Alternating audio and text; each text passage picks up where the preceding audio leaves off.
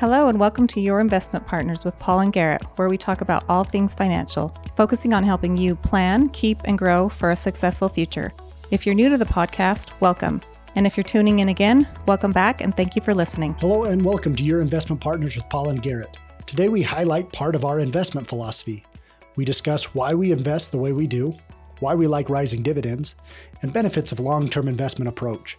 As a reminder, this is for informational purposes only, and if you have any particular questions about any of the items discussed today, please reach out either by phone or email. My name is Garrett Smith, and we look forward to having you with us today. One thing we're going to talk about is kind of a high level, kind of one of our core investment philosophies, I guess, if you will. Yeah. And we just want to remind you that when we go through this, we'll probably talk about some specific stocks, but they're not necessarily recommendations for everybody listening. Yeah. They're probably stocks that are certainly in our portfolio and the right weighting and stuff, but no timely recommendation intended here. Right. Yeah. We may or may not own them. You may or may not own them. We're definitely not making any recommendations, just highlighting some particular companies that kind of help us understand what we're trying to accomplish. And kind of highlight our investment philosophy a little bit. Right. And I think that just kind of stepping back is, what is the problem we're trying to solve? What are we trying to do? And I think as investors, we all approach the market with different hopes and fears, if you will. Mm-hmm. And one thing that the market, in the investment market has shown us that if you can find high quality companies and hang on to them for a long time, it works. Right. It's not so fun in the short term. I think it drives us all crazy. But one of our goals that we always do for ourselves and our clients is how can we stay invested kind of through the thick and thin, because making an emotional short-term decision historically has been far more costly. Oh yeah. I've noticed in my career that younger investors are, super impatient and far too aggressive. And older investors have a tendency to worry a lot and maybe be a little more conservative than they need to be. So it's just finding the right balance. Yeah. And it's, how can you sleep at night? Right. If there's always going to be volatility, that's never going away. Yep. And so how can you do it in a way that you can have a reasonable return, the reasonable amount of risk that lines up with your goals? Now, obviously this, we tailor portfolios for everybody, but that's kind of the backbone, the core of what we do. We often call it, what do we do with the family money? Mm-hmm. It's the first dollars in. It's the dollars that you're going to be feeding your family with for a long time to come. That you're going to be taking care of yourself with. It's going to buy you the new car. It's going to, it's going to keep up with inflation. It's going to help you retire when you're supposed to, maybe early. Yeah. We're not trying to hit a home run. We're just trying to reach goals in as a reasonable fashion as we can without too much pain. Right. And that leads us to kind of one of the elements is rising dividend paying companies. Right. Now, Paul, why are we such a fan of rising dividend paying companies? Man, I love rising dividend paying companies. And what happens with those is you get a pay increase every year. I mean, it's just, and over time, it makes a huge difference, not only in your performance of your portfolio, but the stability of your portfolio also. Yeah. And I think one thing, so a dividend, right, is it's a company says, thanks for owning us. Here's some cash from the balance sheet. Instead of reinvesting it into other projects or doing other things, they pay it back to you as a shareholder. And so you can just think of it as like it's interest on a stock. Mm-hmm. Yeah. Yep. Or it's like, rent off a rental property or something. Yep. It's income that comes back to you that you can decide what to do with it. Most people, it ends up being reinvested in the portfolio, or they'll take it as income if they're living on it. But I think one thing that it highlights is companies that pay a rising dividend, assuming if it's done right and prudently, shows great underlying fundamentals of a company. You can't pay more every year if you're not a well-run company and you're not actually doing the service or providing the good that is needed to the individual. And so companies that are run well, have great market share, are the ones that tend to go this direction of rising dividends, because a lot of companies choose not to pay dividends. Right. Yeah. And the non-dividend payers, you know, the more growthy type companies, that, you know, they just want to hang on to their cash. They are consumers of cash, and a lot of times they will, you know, issue stock for employee compensation and things that, you know, they just don't have the same amount of cash flow that these dividend payers have. If you're a CEO of a company and let's say your company earns, you know, $2 a share in profits, you know, you can look at it and say, well, we can pay out 50 cents a share in dividends, and it's not really gonna hurt us that much. And then the next year they're going to try and earn, you know, $3 a share. And so if they earn $3 a share, hey, we can pay 75 cents a share in dividend this year. So. And I think one thing that it also allows you to do is, you know, in the case that you're still accumulating, still in the savings phase, those dollars come back to you. And let's say you're in a down market like what we've been, and you still like the company. Well, it just allows you to turn around and purchase more shares of the company. Right. And so you're buying a company that you like, that's run well, at a cheaper price. And I think that's one of the best thing about dividend payers. Most of the, you know, really quality dividend payers. I mean, I don't think we had one stock in our portfolio last year that cut their dividend. It was a terrible year in the market. The market was down.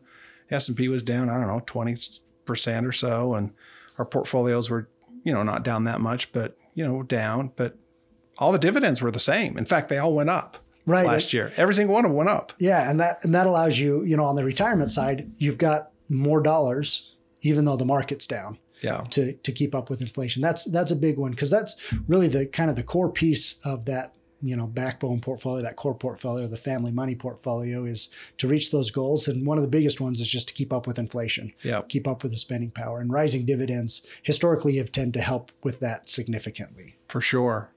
Yep. So I think to kind of highlight maybe some of the characteristics that it takes to, you know, become part of the dividend paying list, because there's a lot of companies that pay dividends. There's not a lot of them that raise their dividends, nor are there not a lot of them that raise them consistently. Right. And so I think there's kind of some interesting points to keep in mind about companies that we're looking for that fit in the portfolio. Right.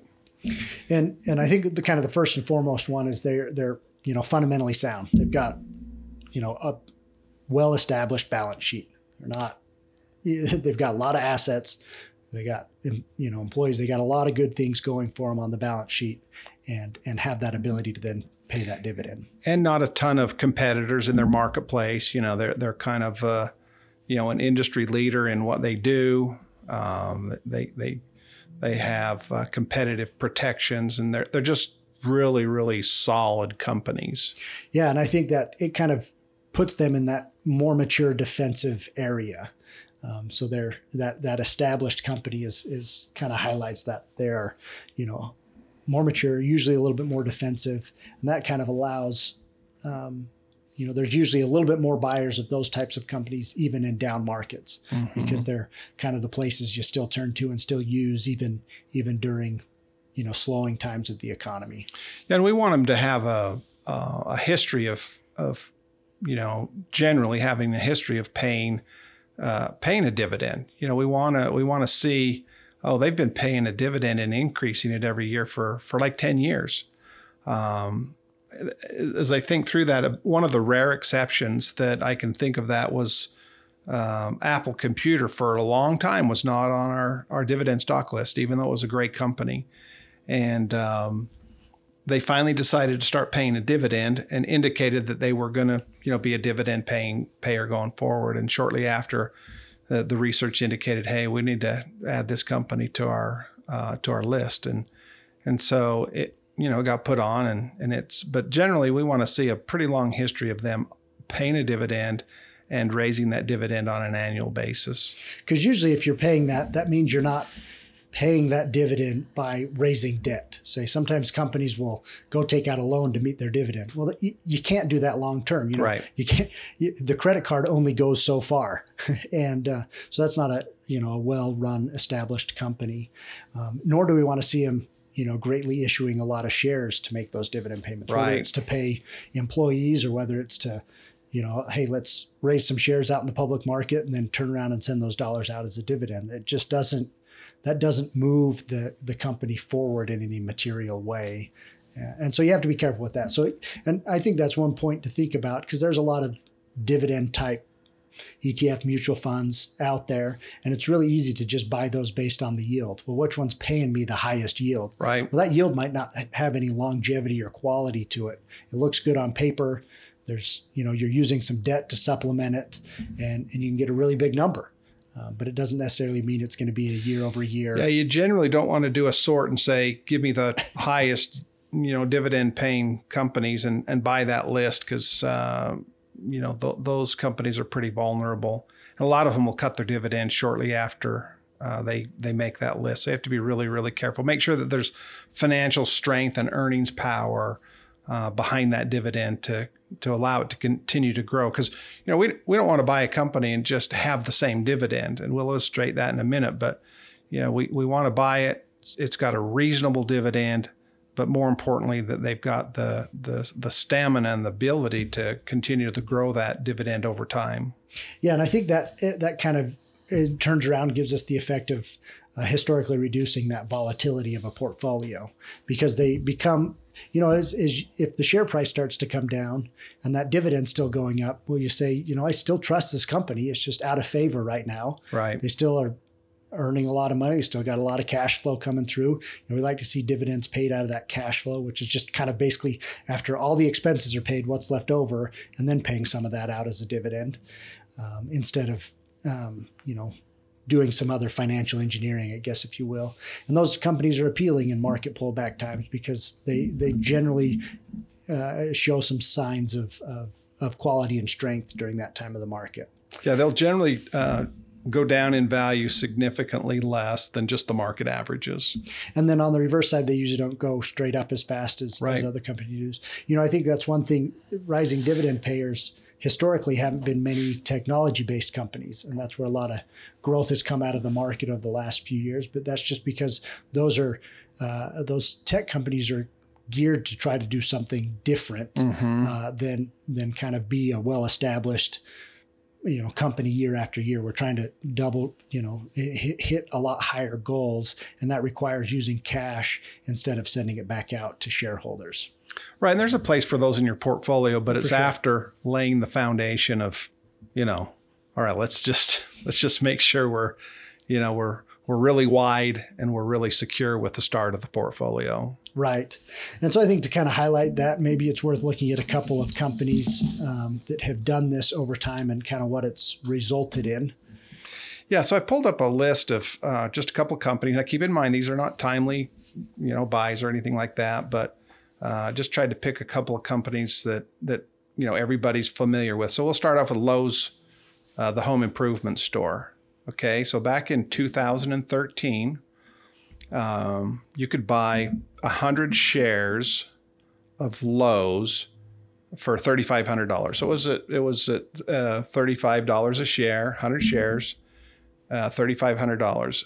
At that point, the annual dividend was only $68. So, it's not a huge dividend at that point. So it's paying 68 cents a share. The next year it raised it to 82 cents a share and then $1.02. And eventually last year that dividend had gone all the way from 68 cents a share to $3.70 a share.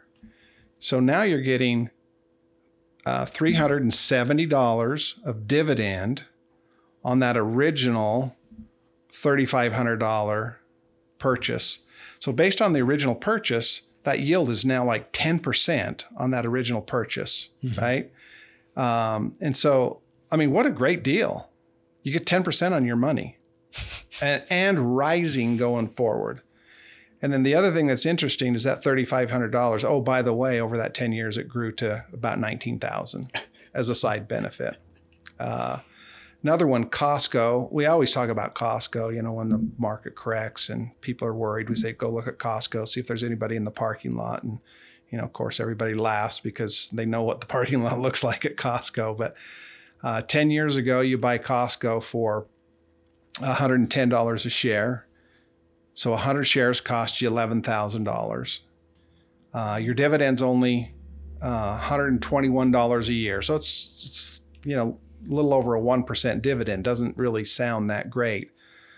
But that $121 dividend the next year was $138, and then $156, and so on and so forth. And last year it was $350. So your dividend grew from $120 to $350 over that same time period. And oh, by the way, your Costco stock grew from $11,000 to $50,000. So not a bad kicker. Deal. Yeah. One more, we'll just go through United Healthcare. It's just the big insurance company, the health insurance company. They kind of own their market, so to speak. 10 years ago, their stock price was $60 a share. So 100 shares of United Healthcare would cost $6,000. They paid a $105 dividend. So it was a little less than 2% dividend 10 years ago. But that $105 dividend grew to $141 and then $188 and so on and so forth. Last year, the dividend on that same 100 shares was $640. So your $6,000 original investment is now paying a $640 dividend, nearly an 11% dividend based on your original purchase price. And that's really what we're looking for in this portfolio is just increased cash flow over time to offset inflation, and it provides portfolio stability, and just there's so many benefits behind it. But the kicker always is that the $6,000 grew to about $47,000. So over time, it just we focus on income growth, and then over time the price just seems to follow along. And I think that's not the focus, right? And I think that's a good thing to highlight is when you're looking for a high quality dividend paying company, oftentimes you do get growth associated with it as well. Yes. Because they're just a better company over time, or they couldn't maintain that dividend. Yeah. Now, once again, those aren't recommendations or anything. It's just great to see what actually happened out in the market and what is possible. And so it's just finding those across a lot of different sectors, a lot of different areas in the market, both in the U.S. and internationally, to give us that rising dividend over time without diluting the shareholder base. So by sectors, you mean?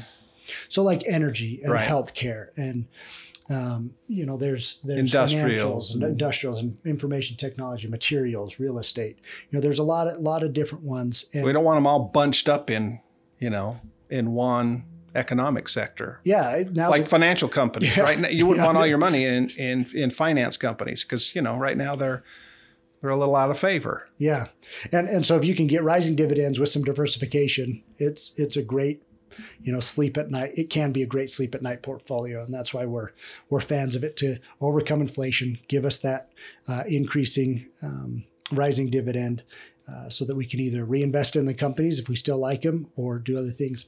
And I think one question that we hear a time or two is, well, how long can they raise dividends? And the answer is we don't know, but we'll own them for as long as they can. Yes. And the great thing about it is we're not stuck with them. Right. There's always the opportunity to sell and move on. And that's why, which does happen on occasion. Which does happen, But we want to buy them based on, we plan on owning this thing for, 10, 15, hopefully 30 years if possible. Right. Yeah. We're going to stick with them through thick and thin if they're still until they prove us otherwise. And, or if they show any indication that, hey, we think this dividend's in trouble. And it shows up way up in the balance sheet of they're not earning as much cash as they can. Their expenses have gone way up. Maybe they made an acquisition. Maybe they did something else that has caused, problems. And that's what causes. Maybe they had a big oil leak in the Gulf, because that happened once. We had to sell because, we don't know what the litigation's going to be on this. Oh, we better get rid of this guy. Yeah. And as you do that over time, it brings peace of mind. We're real fans of it. We put our dollars right there too. Client dollars follow us because they obviously choose to work with us there. So I think that kind of highlights a lot of the major reasons why we like rising dividend paying companies. You bet. Well, thanks for joining us again today. And once again, this isn't any particular advice. I feel like you have to say that 100 times in this world. It's just a concept review for educational purposes only. I feel like all the compliance language is coming to my mind right now, but appreciate you joining us. And if you have questions about your particular situation, please reach out. It's our favorite thing we do is actually talk to our clients. Thanks for listening. Thank you for tuning in and listening to Your Investment Partners with Paul and Garrett. If you like what you heard, be sure to subscribe to our podcast on iTunes, Spotify, or wherever you get your podcasts. Also, visit us at ascendinvestment.com, where you can subscribe to our newsletter to keep you up to date. See you in the next episode. Kessler, Norman & Ride, LLC, DBA, Ascend Investment Partners is a registered investment advisor. Advisory services are only offered to clients or prospective clients where our firm and its representatives are properly licensed or exempt from licensure. No advice may be rendered by Ascend Investment Partners unless a client service agreement is in place. The opinions expressed in this podcast are for general informational purposes only and are not intended to provide specific advice, performance data, or recommendations that any particular security, portfolio of securities, transaction, or investment strategy is suitable for any specific person. This program is only intended to provide education about the financial industry. All opinions contained in this podcast are subject to change at any time without notice. To determine which, if any, investments may be appropriate for you, please consult with your financial advisor prior to investing. Any past performance discussed during this podcast is not guaranteed of future results. As always, please remember that all investing involves risk and possible loss.